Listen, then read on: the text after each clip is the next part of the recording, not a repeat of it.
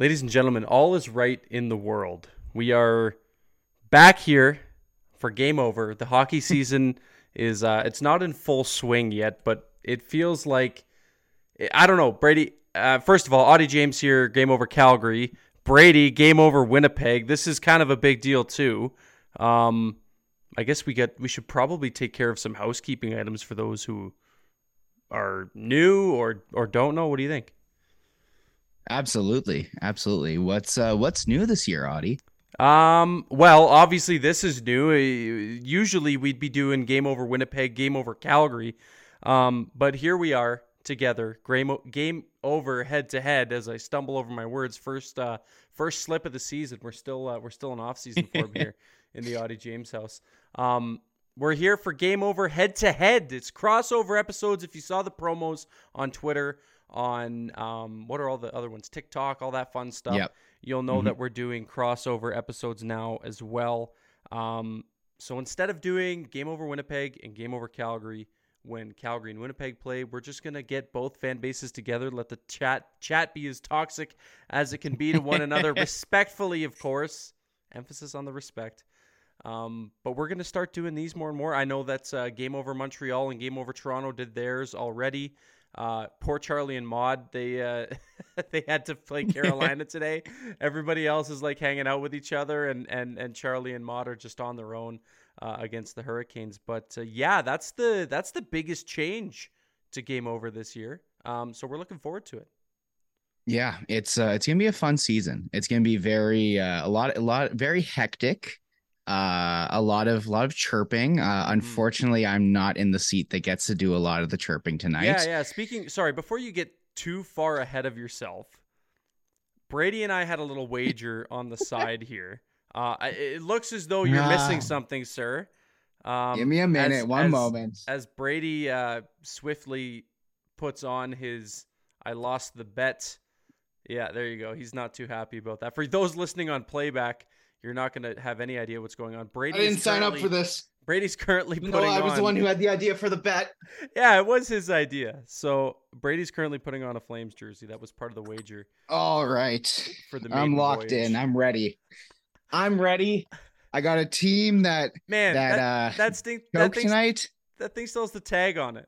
What are you doing? Oh, sorry. Yeah. I hate to break to you. I don't wear this often or ever, actually. So not my usual attire. I'd be lying to you if I said I didn't have a Patrick Laine jersey in my closet with a tag on it still. So, yeah, no, all I got to say, I'm going to poke my fun. This is the whole name of the game for head to head is red really looks good on you. Thanks, man. I really appreciate it. As you should. It looks good on you. It's an old jersey, but you know what? It's got that big beautiful C on the front that everybody that's watching from Game Over Calgary is loving. Peter Klein in the chat, my co-host, saying that it looks good. It does look good, and you know what else looks good? A Calgary Flames win to start the season. That's 2 years in a row. They broke the curse of losing season openers.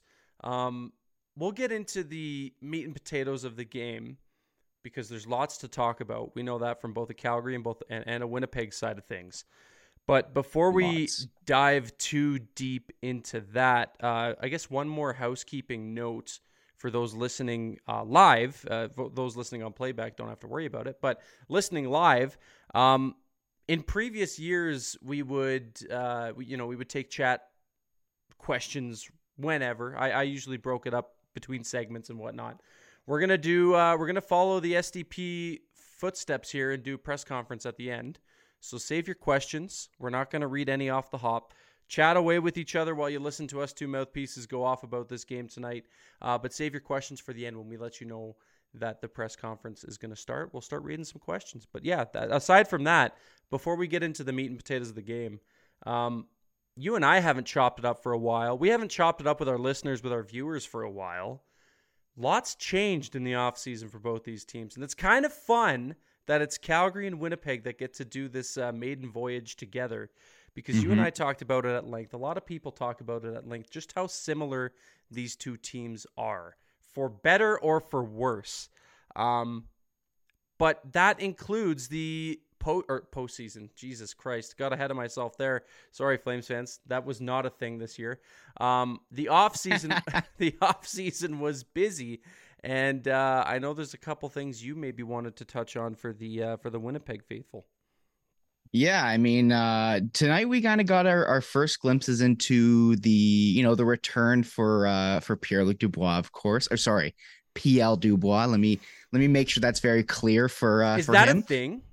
I think so. Like, I think he's really trying to go LA on us and change his name to PL Dubois. All right. Sounds a lot less French. Doesn't I think really is roll off mainly. the tongue well. I honestly feel like it's him being in an American market, a bigger American market. Of course, he was in Columbus before, but yeah, seems like that's the way he wants to go. But yeah, we finally kind of got to look into the return that the Jets got here today. Obviously, we knew that Gabe Vilardi was kind of the headlining piece of that deal, but obviously it wasn't just him. We got Alex Iafallo, who chipped in with a goal tonight, which of course we'll get into the game shortly, and Rasmus Kupari as well too, who maybe had an effect on the game in the opposite way, but we'll get there as well as eventually too. And a little kind of a silly little funny thing, if you're a Jets fan out there, PL Dubois is supposed to be making his return on Tuesday when the Kings come into Winnipeg, but he in his first game today need someone. So we'll see if player safety has anything to say about that. It would be very Pierre-Luc Dubois to get suspended and miss his return to Winnipeg. So that'll be a lot of fun. But yeah, pray for Liz, by the way. Yeah, pray for Liz. I mean, she's enjoying herself right now. She's out in Thailand. So I'm sure she's got much more important things on the mind than the Jets right now. But yeah, it's been a crazy offseason for the Jets, obviously, too, with the new contracts that came down just the other day. Maybe we'll touch on that later. But as far as the Flames go, some changes over there as well, too, Audie. Yeah, it was. You talk about contracts. It wasn't as eventful in that regard. Still a lot of question marks, and that kind of leads to the Flames. I think lackluster is the best word to kind of describe the offseason the Flames had. There was a lot of change and a lot of moving parts. And then you started to see, obviously, well, for those of you who live under a rock, obviously Daryl Sutter gone. If you watched any of my shows last year, I'm sure you know how that makes me feel. He's gone. He's out farming in Viking, Alberta. Hopefully he's not watching the show because, it's just kind of the not the vibe. But yeah, he's out. Obviously, Brad Treliving leaving for greener pastures. He's now with the Toronto Maple Leafs. He, all the best to him. He did what he could here, given his circumstances and his situation. But now Craig Conroy steps up, and there were expectations. A lot of Flames fans wanted there to be change, and we got change. There was the departure of Tyler Toffoli and bringing in of Yegor Sharangovich. I'm going to stumble over that name all year, so just get used to it. Yegor Sharangovich comes in. Michael Backlund, who originally in the offseason said that maybe there was a chance he left for greener pastures. He wasn't quite sure what the future for him in Calgary looked like. We see the departure of Sutter, a known commodity who he butt heads with. On the record, we knew that. And all of a sudden, the tone changes, and this guy signs an extension, and they slap that big C, or I guess little C, because there's two C's on the front of a Flames jersey if you're the captain. But they slap the C on his chest as expected. I feel like that was just if you get this deal done, this is also in the cards for you. So that was a big change. But then there's still the question marks, and it starts with some pending UFAs with Noah Hannafin and Elias Lindholm. I believe Zadorov. Somebody can correct me if I'm wrong. If he's up, I think he might be up. Maybe I'm wrong. I feel like he might be close though. Brady's going to fact check me while I ramble. I am. But yeah, so there's that, and a little bit of uncertainty as to what the future of this team looks like, especially given such a we can use the word lackluster once again season last year. So yeah, a lot of moving parts, a lot of change, and tempered expectations, at least from me. I think the best part about being someone who covers this team and being a fan of this team is coming into this season with little to no expectations based on how last year went. Yeah, it would be tough to have expectations for the Flames. I mean, I think the only expectation you really could have is that they're going to be middle of the pack and maybe fight for a playoff spot. But I mean, like at least that's from. Oh, sorry, I was about to say from an outsider, but from a noted Flames fan, of course, as you can see, obviously. And also, as a noted Flames fan, I would obviously know that Nikita Zadorov is in fact a UFA at the end of the year. Only a true Flames fan would know. Exactly. Actually, you guys only have Rasmus Anderson and Mackenzie Weegar under contract for next year on your D, so that'll be a fun thing for Mr. Conroy to figure out there. But you kind of touched on the fact that obviously there were some more managerial changes for the Flames. I was curious what you thought of. Did you notice at all that they had a different play style at all tonight? Yes. I don't know if you wanted to hop into the game at all, but that was my biggest question as far as the coaching change goes, is could you already immediately tell that this was not a Daryl Sutter hockey team anymore? 100%. And it's something that we saw in the preseason too. It was very evident. Analysts and those who get paid money to watch this team and report on them noted it almost immediately at the start of the preseason with just the change of pace. Daryl Sutter, we know his archaic ways, and the way he won Stanley Cups with the LA Kings was very much defense first, high shot volume, doesn't matter about quality shots, just getting pucks on net, and focusing pretty much everybody on a 200-foot game, regardless of if that's a strength or not. And look, I'm not trying to say that you shouldn't worry about playing defense, but a guy like Jonathan Huberdeau, who we saw last year come into this system, was a shell of his former self, to say the absolute least. The biggest drop off in points from year to year in NHL history, which is not something you want your name attached to whatsoever. But we saw his style of play change. Even noticing him tonight, he looks a lot better. He looks like himself. He's finding much more space. He's able to get around guys a lot easier. And look, I don't want to sit here and just turn this into the Daryl Sutter bitch fest like it was last year, because that's going to make for some pretty piss poor content. And quite frankly, you guys heard quite enough of that last season. But it's pretty evident that the Ryan Huska system, the what are the Flames fans calling it? The Power Savard play. Mark Savard Mark Savard's running the power play now, so it's quite different than the way Kirk Muller ran it last year, and thank Christ he left for greener pastures. I believe he's with Washington now. But yeah, you had to go with Matthew Phillips. You had to go with Matthew Phillips. You had to go with Mitch Love, Calgary Wranglers former head coach. So yeah, they made their way. Also, shout out Matty Phillips. God, he made the team. He was playing with Ovi in the preseason. Just freaking love the guy. But to answer your question in as rambly as a way possible, yes, noticeable difference for the style of play, for the system. The power play looks a lot better. They move the puck a lot better. I noticed a lot more like one-touch passes, if that makes sense, like just moving the puck a lot more efficiently. The numbers might say otherwise, because the deserve to win a meter is still in Winnipeg's favor, but we're going to get there. But yeah, they looked noticeably different and for the better. Now, to counter with some Winnipeg, I guess, banter or discussion, one of the things that, I don't know, maybe I noticed last year, I think other people may have noticed too, is just the identity of, who are the Winnipeg Jets? What are the Winnipeg Jets? What's the direction of this team? We saw a couple big signings. We can swing that over to you to talk about that maybe suggested that, hey, they're going to try to stay competitive by keeping these guys for longer terms for $8 whatever million. But did you notice anything different about your Jets? And perhaps does those two signings suggest what I just mentioned? Are they trying to keep this window open? Yeah, if you can call it much of a window. I think it's fair to say, and I think a window is important, like a good way to say it, because a window has a starting and an ending.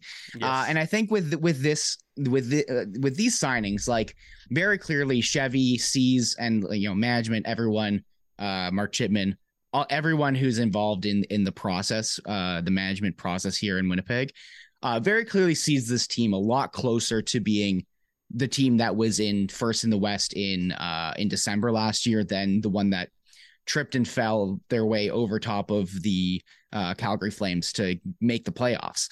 And honestly, like when you think about it, the Jets were far and away a very good team last year for half of the year. So I don't think it's a complete farce. I don't think that they're selling themselves on something that is just completely incorrect. I think maybe it's a little more nuanced than that, but very clearly we've seen that this team can, put something together for a decent stretch of time. And for me personally, excuse me. Oh goodness.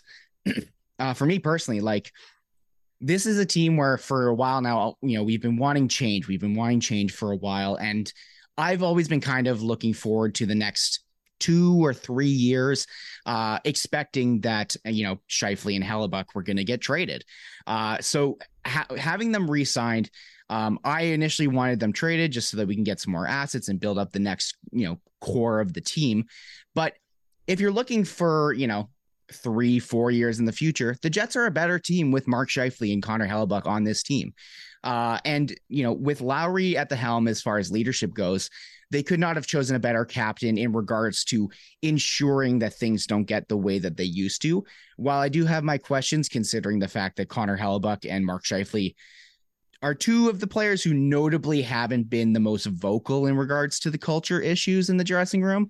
As far as this being a period of change, I'm hopeful that Adam Lowry and the rest of the players who have kind of grown into a bigger role there should be able to, right the ship and make sure that things don't get the way they used to, let's just call it.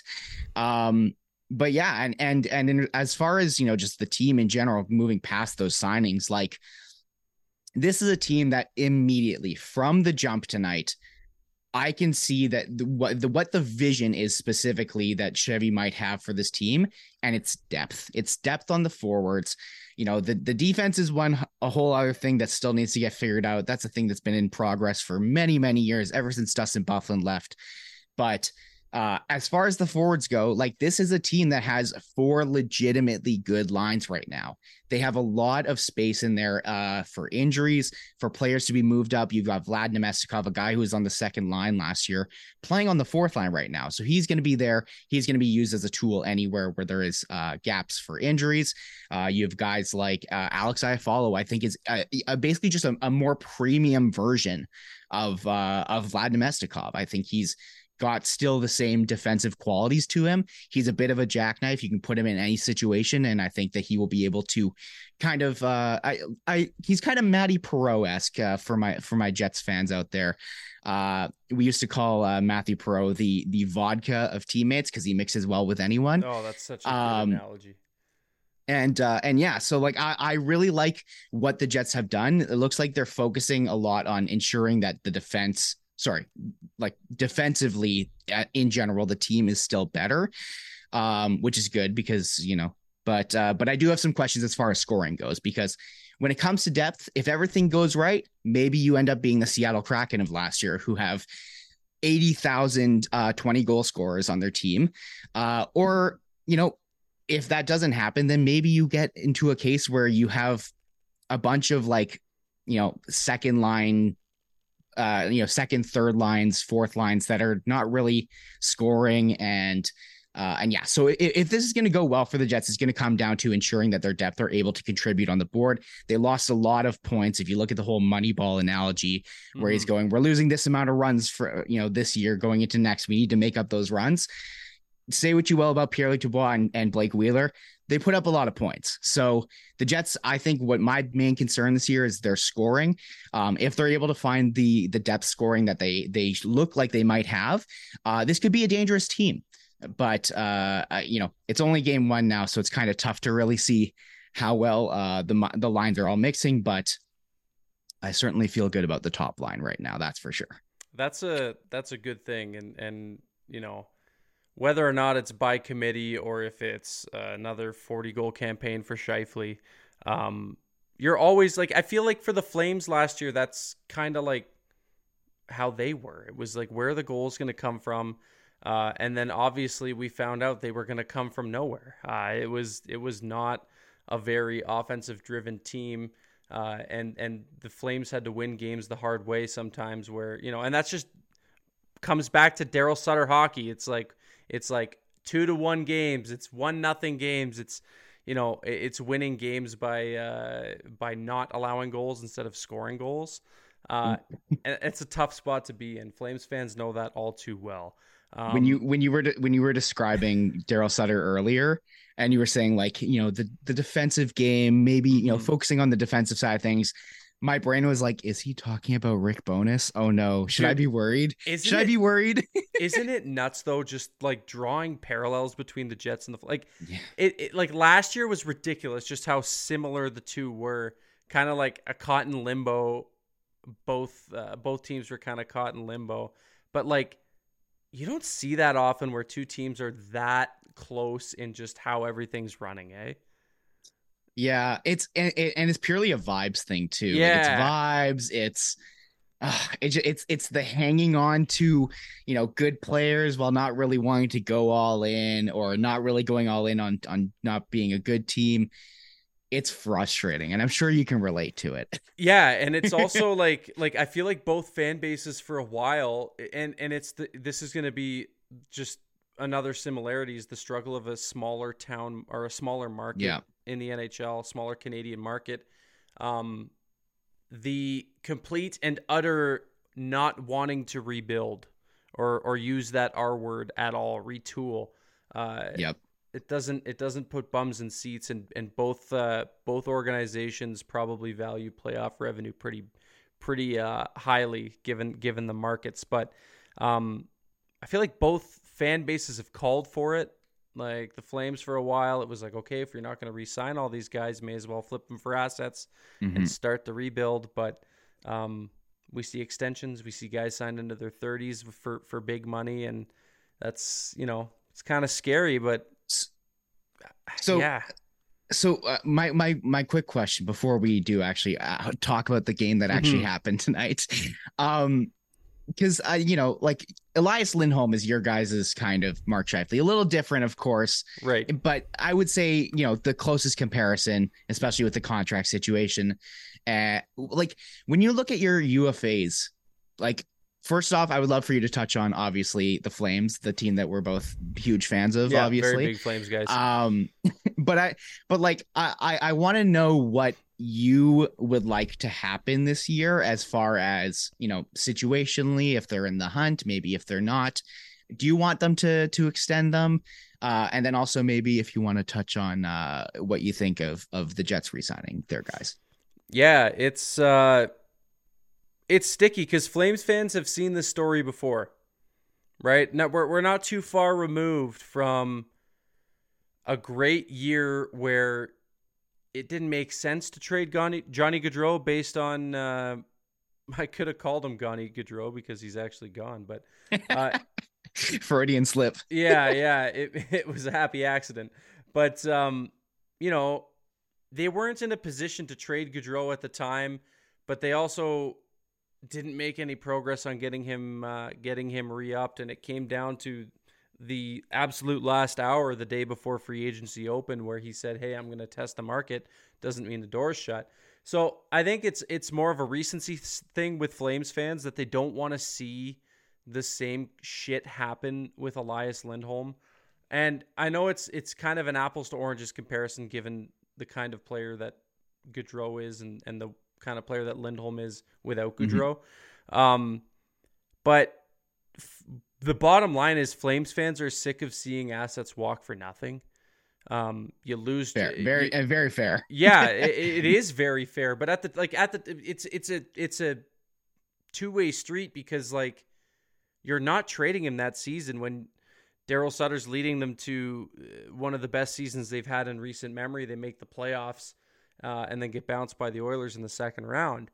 like it doesn't make sense. You Yeah. don't do that. So the only other option is you try to get a deal or a contract done, which I don't know how hard they tried. I know that there was a lot of factors that went into it, and ultimately at the end of the day, if he didn't want to be here, he didn't want to be here. He was pretty set on going back east anyway.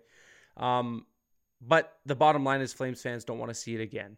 So you either get a deal done now, or you get to a point in the season where hopefully you want to be in the hunt, but you don't want to be dealing guys out while you're in the hunt just because you don't want to lose an asset for nothing. Like, do you know what I mean? So yeah, no, absolutely. But like, let's just say it's GM Audi right now. Oh.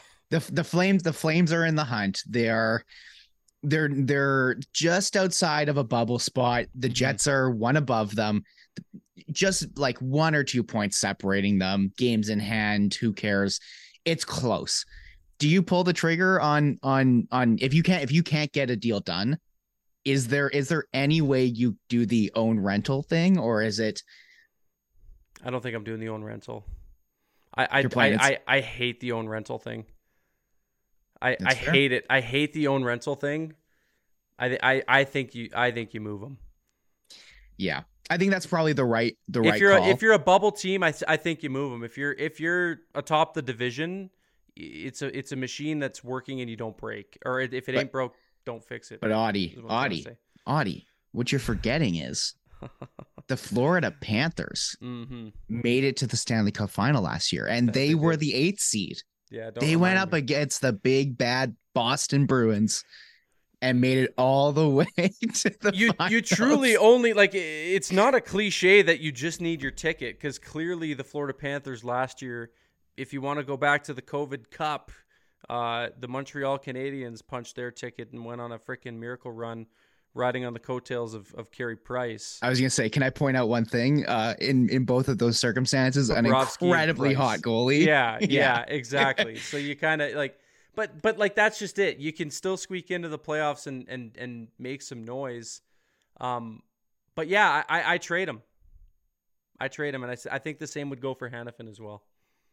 For sure. But anyways, let's talk about the product on the ice, as we're almost half an hour in. It's game over head to head. Audie and Brady here. Game over Calgary and game over Winnipeg.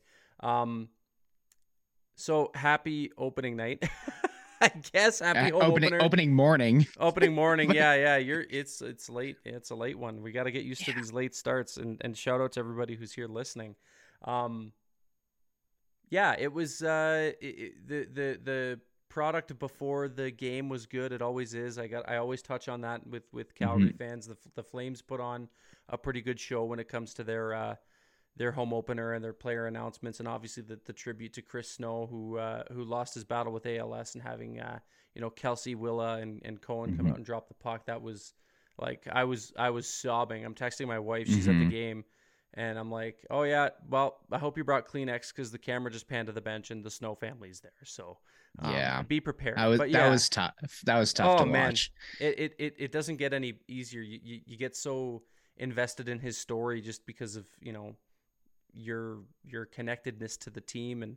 And yeah, that was tough. It was tough. So shout out to the Snow family. And Chris was a great guy. Our hearts go out to you. Yeah, big time. Absolutely. But, they do they put on a good show. The puck is dropped. And I tweeted out early from a Flame standpoint that Jacob Markstrom was tested. He looked great. And then he lets that squeaker in. Well, and I'm like, holy fuck, here we are. We're back to this. We've seen this story before too, Flames fans. Where have we seen this form of Jacob Markstrom before? But yeah, I guess to give you a chance to talk about the Jets, because I keep forgetting it's a head-to-head crossover episode. What were your thoughts, I guess, on the game as a whole from a Jets perspective, and what can you take away from it? Because I've got some thoughts. Yeah, I would love to actually talk about Markstrom at some point too, because I'm sure you would. What a character. The diehard Flames fan that you are is just dying to talk about Markstrom.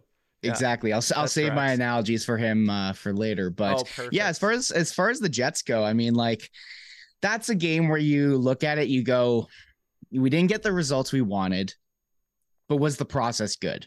And I look at this game and the process, for the most part, pretty good. Big question marks from last season, the power play. The power play was anemic last year. It was terrible. They could not enter the zone and establish possession at all whatsoever. Yeah. So big improvement, at least in this one singular game. Of course, they didn't really get that rewarded on the power play, and actually they got less than not rewarded with the Anderson high stick goal, which we could talk about that too. Shouldn't have counted, but hey, that's whatever. Actually, no. Script, baby. Who wrote the script tonight? It was, but yeah, I mean, as far as the Jets go, like I said, like none of the goals I would really say like any sort of you should have had it kind of thing for Hellebuck. The first goal is just a bad bounce off of Pionk's skate. I'm personally not the biggest fan of Pionk, so my first instinct was to go, why are you there? Why aren't you moving out of the way? But bounces happen. It's hockey. It's one of the most random sports that out there. The chaos is very high, so I can't blame him on that one. And same thing with Hellebuck. When a puck bounces out and goes right to a guy who's open for a shot, it is what it is. And yeah, like going forward, other than that, like the offensively, the Jets looked great, especially at the start. Like, how many chances did Nino Niederreiter have? Oh man, in the first 10 minutes? Like, I was texting you, I was like, dude, Nino is all over it. Like, this guy just can't buy a goal. He was seemingly in on every single play. Yeah, and it's truly is surprising that he wasn't able to pot one or even get an assist tonight. But yeah, I mean, it just felt like an unlucky game for the Jets. It truly did. Markstrom played fantastic for the Flames in the most part, I would say. Man, that guy is like a roller coaster. And the Flames, every single time they know what's going to happen, they pay for that ticket, they get on the roller coaster and they ride it. Sometimes you're going to get a guy who can make a flurry of saves. Make how many saves did he have on the power play? I think the Jets registered 6 shots on their first power play. 6 or 7 shots. And they were like within consecutive order. Like, it was a short burst of time between all 6 or 7 of those shots. But yeah, you're right. It's a streaky roller coaster. It can be a mess at times. I remember being at the game last year. It was early in the season against the Montreal Canadiens. Sean Monahan's return to the Saddle Dome. The puck was dropped, and the puck made it all the way back into Calgary zone. Out comes friggin' Markstrom, and Monahan tucks it within like 15 seconds. I keep getting flashbacks to that. But it's either that version of Markstrom or the Markstrom we saw tonight. And that's a version of Markstrom I could get behind. Even if he's, playing the puck out to I was texting you. I was like, that was very Mike Smith-esque. Yeah. We can agree it was very Mike Smith-esque. The dude who single-handedly ruined the Jerome McGinley jersey retirement night. Might I add, for the very same reasons of coming out and playing the puck like a meathead. But yeah, I mean, sorry, go ahead. No, it's just he truly is an enigma of a goaltender. And hey, you guys came out safe on the other end of the roller coaster tonight. You guys got a little lucky, if you would ask. Ask me, I would wholeheartedly agree. Yeah, that I can't get over the Rasmus Anderson goal. I actually can't. Let's talk about it then. That's a good segue. Let's talk about it, because I would also agree with you that I don't know how that, like, the whole sequence leading up to it. I mean, I take that shit all day. I am all aboard freebies, but that was like something should have given with anything that happened 2 minutes before or 2 minutes after. There were so many things that led to this goal that shouldn't have happened. Yeah. Let's just start it off the top. Yeah. The Jets are on the power play. Jets are on the power play. They are absolutely hemming the Flames in. They are getting shot after shot, especially and like high quality slot shots. One of them, I believe it was Kyle Connor, gets a one-timer, and it just drills Markstrom in the face, which, you know, if I'm in beer, you know, when I play beer league hockey, the rule is you whistle it down if any puck hits the goalie in the mask. The difference is beer league has much more concerns about safety and not putting a product on the ice and competitiveness and fairness. And as the rules go, even if a goaltender's mask comes off, which it did not in this case, Markstrom just looked a little rattled immediately, which fair. He took a probably 90-mile-an-hour shot to the face. His mask didn't come off. His straps didn't even pop off. And the ref whistles it down as the rebound falls right in front of him, right at the top of the blue paint. There is an imminent scoring chance. I'm going to use those words specifically. And yet the refs call it down, which whatever, it is what it is. And at the end of the day, I am glad that we are prioritizing safety.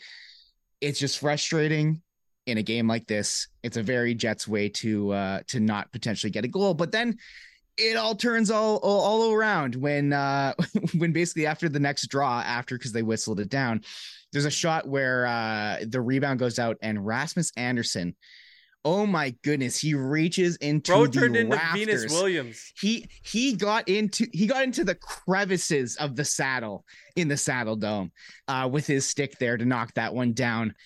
Mark Scheifele looks over at the ref and goes, "Where's the call?" Nothing. They go back up the ice and hey, he rips, to be fair, a very, very nice and accurate, beautiful shot. And, I do have him on one of my fantasy teams, so I won't complain about a shorthanded goal. That's worth a lot, right? It is. And so, yeah. So, for the Jets fans out there going, why didn't they challenge this? Why didn't they challenge this? Unfortunately, it is not allowed, despite the fact that it happened mere seconds, 10 seconds before the goal. If the play did not happen in the offensive zone of where the goal was scored, it cannot be reviewed for a missed stoppage of play. Yeah.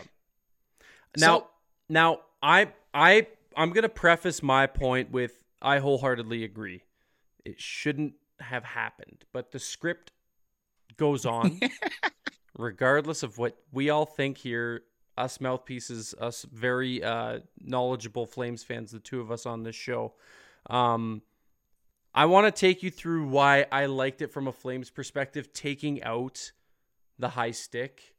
I know the high stick played a very important part of that goal happening, but the high stick aside, say the puck ended up on Anderson's stick anyway, or whatever, they get that breakout.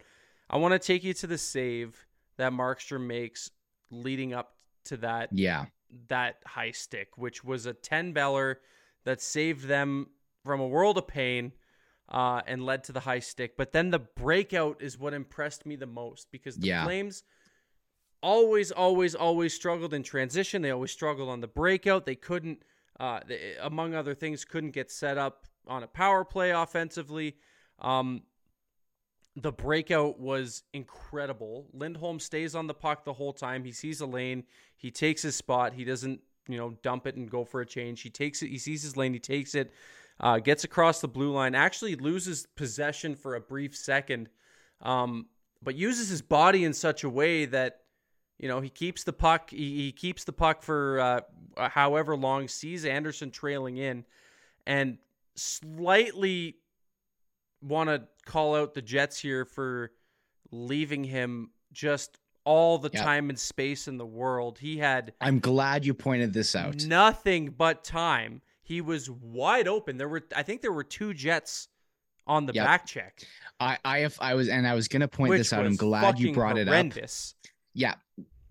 And that's the one thing I need to acknowledge. I can rag on the ref for the, the stoppage with the mask. I can blame, for not being able to review it, on the ref who was standing right in front of the high stick and completely missed it.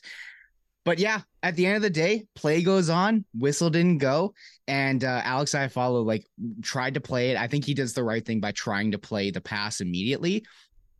Cal Connor is just going for a skate. Coasting. He's just going for a skate. Bro's out here doing cardio. Tries to knock it down out of the air. And it was just a lazy ends up in the back play. of the net. And I don't want to, like, I'm not trying to nag on the Jets. I really am not. No, please do. It's my favorite thing to do. That was just a lazy.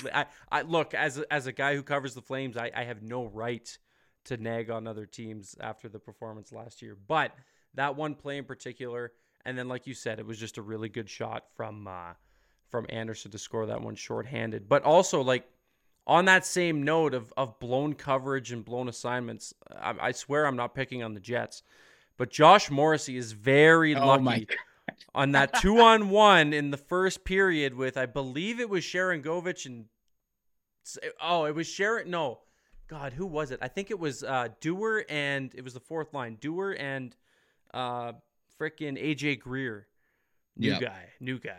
2-on-1. Just what was he doing? But he was playing NHL 24 and his freaking controller died. Yeah, like he just stopped. He stopped and not like he just did not pivot at all whatsoever. Like the guy is like at the face-off dot already, and he's like, I don't know, a couple feet in from the blue line, and he's just like looking around, you know, just, like, wait, what? You're over there? Yeah. You were just over there. What happened? I know. Yeah, that was tough. That was tough. I'm not trying to pick on him, but like that was just one thing too where I was like, holy shit, they got lucky that play got broken up, or Greer, I think, may have missed the net. I can't remember exactly what transpired, but either way, that could have been really ugly. And that's a guy I like to defend because I freaking love Josh Morrissey as well. Good Calgary boy. Anyway, for the most part, this game was what it was. You look at the numbers after the fact, the Jets probably should have won that game. They deserved to win that game. You made it very clear by telling me the deserve to win a meter was definitely not in Calgary's favor. And if I'm not mistaken, I'm just going to check it again while we're here to make sure that 72%. Yeah, was the last one I saw. Mine's still working out. What does it do? 1,000 game simulations? I think so. Something like that. Okay. 72 is what I had last time, and looks like I'm getting 73.2. I just got 71.9 for the Jets and 28.1 for the Flames. So if you look at the all the advanced stats and whatnot, and these fun little expected goal charts and all that stuff too that Money Puck has, great resource, by the way. Shout out to our friends at Money Puck. You'll notice that the worst Winnipeg Jet, as Rasmus Kupari, had an expected goals for of 0.16 on this and chart. And in case you're not one for the the numbers, the analytics, the nerd stuff, he's the guy who blows his coverage on the winning goal. Yeah. So yeah, I mean, so the one thing. No, go ahead. The one thing that I will at least just to, I think it's fair to give him full context of what happened there. Yeah. A really poor icing by Nate Schmidt forces them to stay on late. Mm-hmm. I think he was just tired.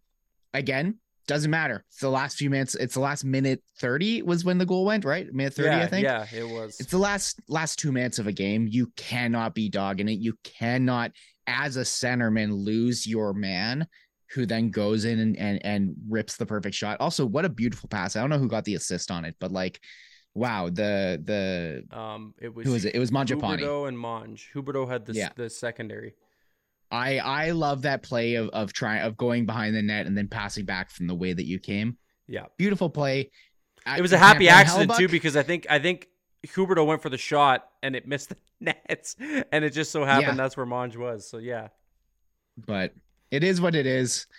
Some blown coverage. My point in calling out Kupari was not actually to give him shit. Mm-hmm. It was to say that if he was on the Calgary Flames, he would have been in the top 3 of the same category.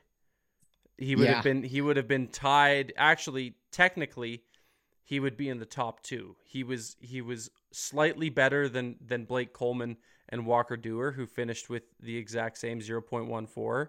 And Mangiapane obviously finished the best with the Flames at 0.32. But if you go and look at that chart on Money Puck, it is fucking embarrassing if you're a Calgary Flames fan. It's bad. It is bad. Like it is. It's like it looks like the Jets won 7-0. Oh no, that's the other head-to-head game. That's the Oh yeah, sorry. This isn't Game Over. This isn't Game Over Vancouver, who is also hosting Zach from Game Over Edmonton. I'm sure that's going dashingly for Zach. He doesn't overreact to anything. I love him. Yep. But I'm itching to watch that playback tomorrow because he's not going to be very happy.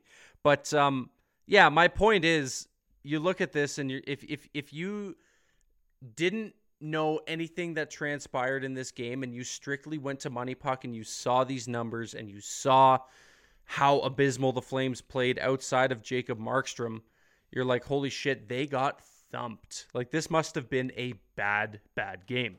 But as this game would come to show us, obviously there's some things that change, and it's not always about the numbers, you fucking nerds. So yeah, so I kind of wanted to conclude with a few things, and I think it'd be fun. I didn't tell you about this exercise that I want to do. It's nothing bad. I just want an outside. I'm not good with exercises. No, you're going to do great. I promise. The thing I wanted to ask is, from an outside perspective, realistic targets for the Flames who struggled last year, and what you could see if you could see rebounds and possible point projections for guys who clearly had bad years. So basically what I want to do is I want to give you a couple players, and I want to get your 2 cents on how you could see this year going for them. Not just based on how this game was, but just based on, your own opinions of the guy. Just give me your most Brady answer when I ask you these. So okay, I'll try. The first one I want to ask you about is Jonathan Huberdeau. Obviously, I had to ask. Okay, well, what do you see in him this year? Give me your full 2 cents on what you think. Just based on the fact that Money Puck at least had him listed, his line as not being with Dylan Dubé, but rather being with Lindholm and Mangiapane, which I hope they stay with, because yeah, me too. Get yourself someone who has as much faith in you as the Flames do in Dylan Dubé. Yeah. I don't know. Like, with him, like I would expect him to hopefully regain some sort of stature that he had previously.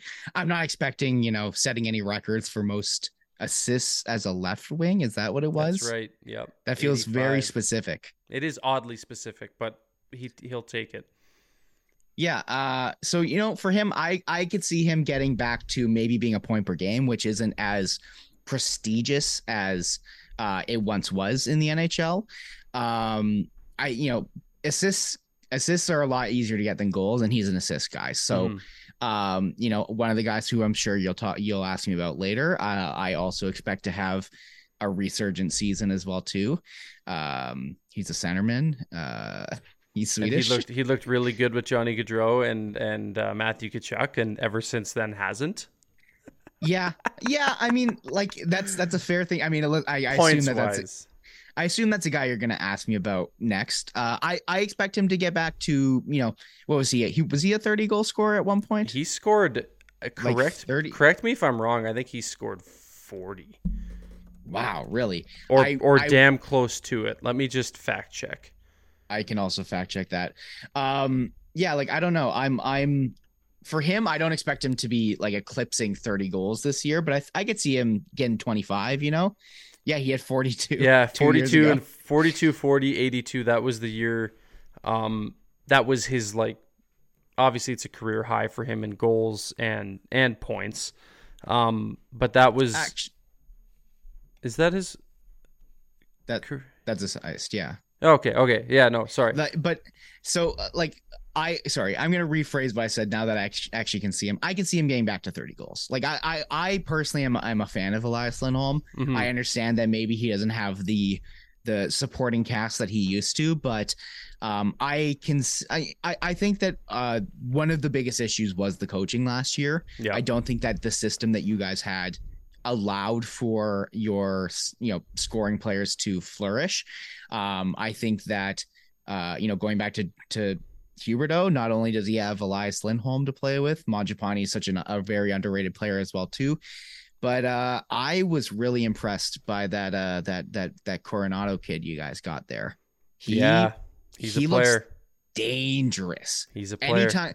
Anytime that even he had a little bit of space and the puck came to him, especially on the power play, it was like, ooh, please no, don't do that. Don't shoot. No, I don't like that. He can shoot. He can skate. I think he's gonna be a stud. Yeah, and I want him to stay. I mean, that's I feel like that's the right thing to do if you're the Flames, right? Mm-hmm. I mean, do you have anyone else who's taking out that thing? Like as long as he shows that he's somewhat ready, which, I mean, if tonight's an indication, he looked great. Like in my opinion, I thought he looked really good. Oh, he'll stay up. I'm not worried about him staying up. I'm worried about the inevitable American team American player leaves for greener pastures when when RFA status is no more. Buddy, you're hurt. Buddy, I'm so hurt. You have no idea. I was sitting in this very basement playing fucking Warzone with the boys on a normal Wednesday night when I got the news about Gaudreau. I was playing cards 3 sheets to the wind upstairs with some friends when I got the Elliot Friedman tweet notification that Matthew Tkachuk had been traded to the Florida Panthers. I am a hurting unit. It's not good. That's why I love coming on here and talking to the people. I'm glad. I think you needed tonight's win a little bit more than I did. It's a good start. It puts me in the right direction, and hopefully I don't have a brown bag with a smiley face over my head halfway through the season. Do you want to put out a call for press conference questions while we? I actually already did. You in did? Our chat. I threw out a little message saying press conference questions. Get them in. Hey, look at that! That just goes to show you. I have the chat right here, but I'm so focused on that beautiful jersey that you're wearing. Oh, it's been so hard for me to look down at the chat. It's just so bright and beautiful. Isn't this blue patch? Doesn't it just match so nicely with the rest of it? Don't you love the Alberta flag on one side and the Canadian flag on the other side? Love it. Yeah, the flag patches were not good. We can agree on that. Since I'm seeing here, most of the questions seem to be more focused on the Flames and the Jets here, which I don't blame the chat, considering it is 1 a.m. right now in Winnipeg. Yeah, everybody in Winnipeg is here, why don't I be the question master here? Oh God, okay. Do you want, I know you spent a lot of time with Mr. Peter Klein. Do you want his question first, or do you want me to jump to someone else? There's 2 questions here I got. Give me PKs. Alrighty. For Audie. Uh-oh. Would you stick with Monge on the top line going forward? You kind of answered this as I'm typing, but felt this explanation was better than just deleting it. Yeah, 100%.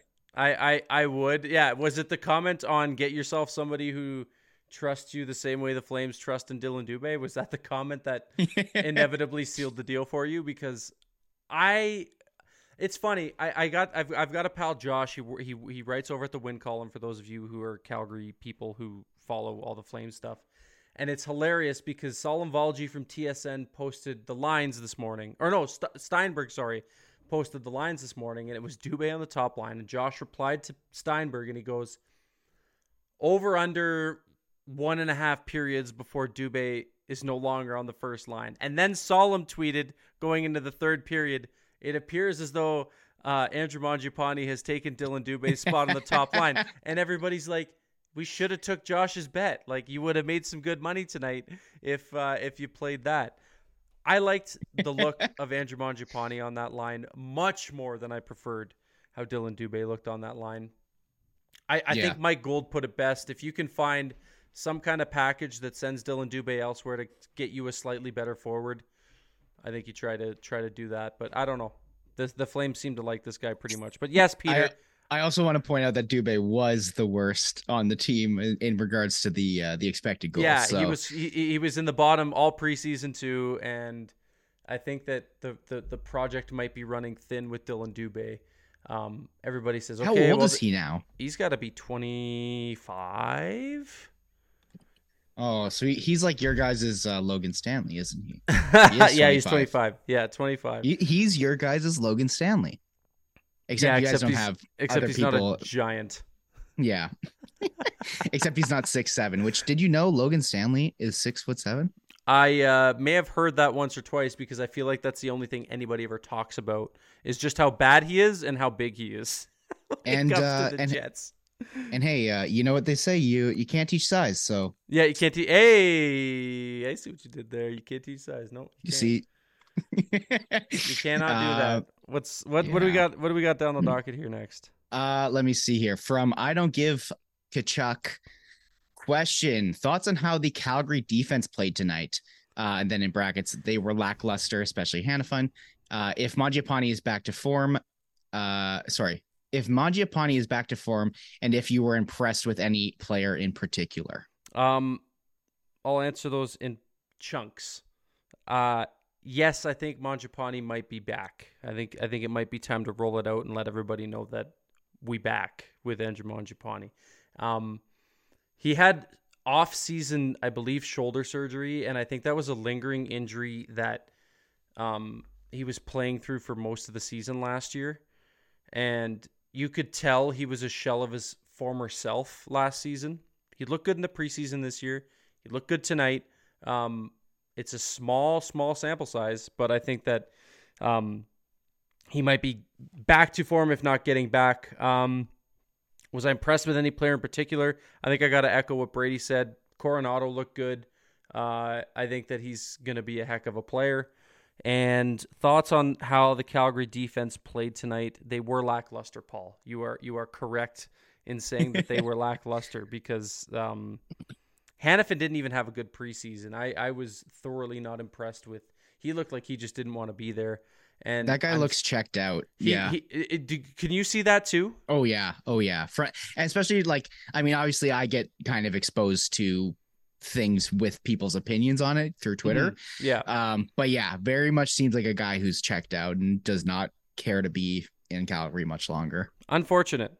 Very, very unfortunate because, that could be a good trade chip if he just shows any bit of effort.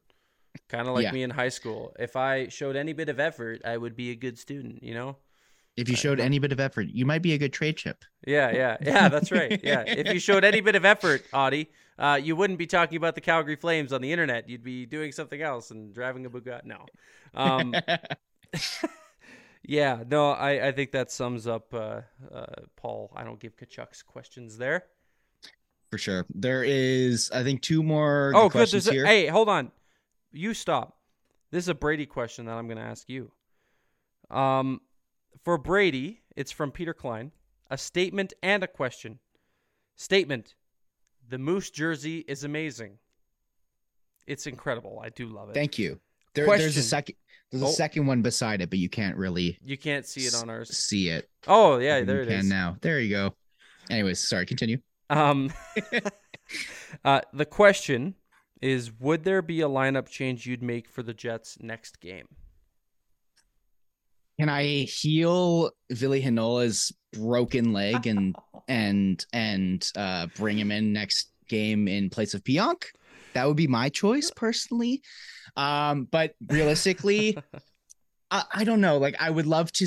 I still would love to see Declan Chisholm get into a game soon. He's one of the players who kind of graduated from the Moose this past year, and we were kind of in a position where either we're putting him on waivers or he's on the team this year, and there's already been enough of a logjam on D for the Jets.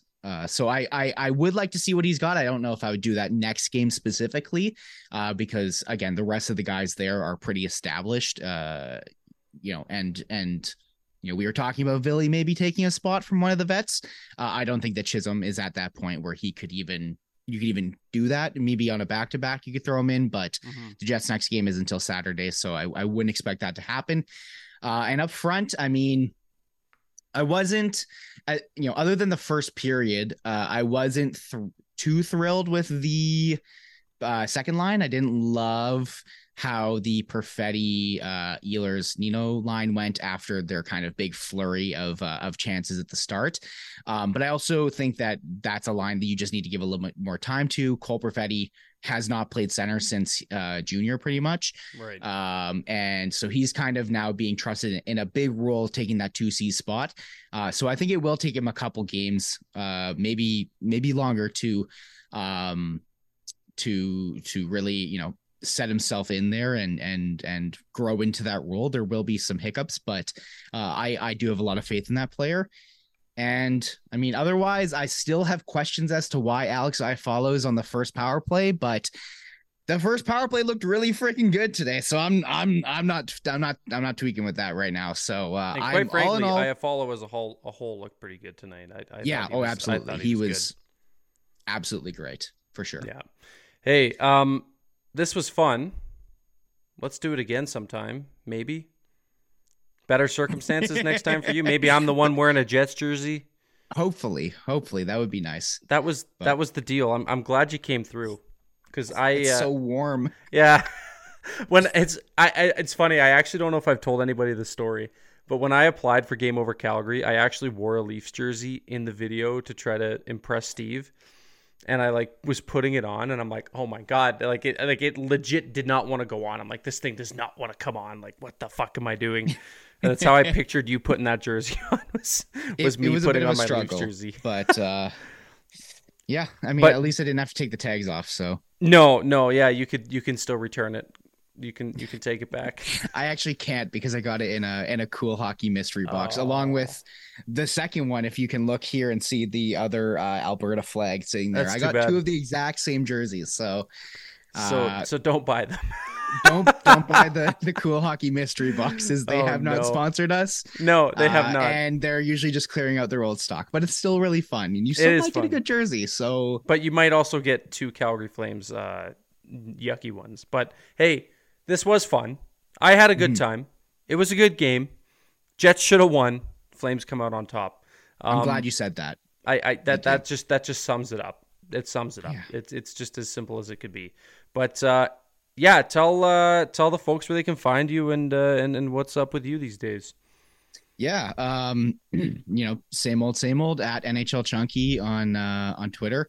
At Can't Teach Size lists my co-hosts for Game Over Winnipeg. We also have our own podcast, non-affiliated with STP or SCPN, sorry. And we just recently put out our previews for the seasons. We also did kind of a post or an off-season review for the Jets as well too. When Liz gets back from Thailand, I'm sure we'll do an episode and talk a little bit more about those contracts because they dropped as she was boarding her 14-hour flight. It's horrible. But yeah, so check us out there, and this was a great head-to-head, great crossover to start the season. It was a great maiden voyage for the crossovers. I have to agree. As for me on Twitter at Audie James, don't forget to subscribe to SDPN. You could do that if you're watching live, you can just click the little button, like the video, all that fun stuff. As for your next game overs, for the Winnipeg Jets, it's going to be on Saturday. That's a 4 p.m. Eastern Standard Time. Who uses Eastern Standard Time? What's that, 5 o'clock for you guys? No. 3 o'clock. No. 3 o'clock. 3 o'clock. I forgot it's backwards. 3 o'clock p.m. on Saturday. That's going to be against the Panthers. Brady is going to have your Game Over show. As for the Game Over Calgary show, we are going to be on Saturday at 5 p.m. Eastern, and it's going to be Calgary Flames versus the Pittsburgh Penguins with me. So take care until then. I hope you enjoyed, everybody listening and watching. Hope you enjoyed the first Game Over shows of the season. We have a boatload more to go with a boatload of cool guests, boatload of cool content coming up. Lots of fun ideas for Game Over head-to-head. Until then, thank you guys very much for watching. It's been a pleasure. My name is Audie James. He is Brady from Game Over Winnipeg. Signing off for the first ever Game Over head-to-head. Love the salute. We'll both see you on Saturday. Not together, but we'll both see you guys on Saturday. So take care until then, and we'll see you guys on Saturday. Peace.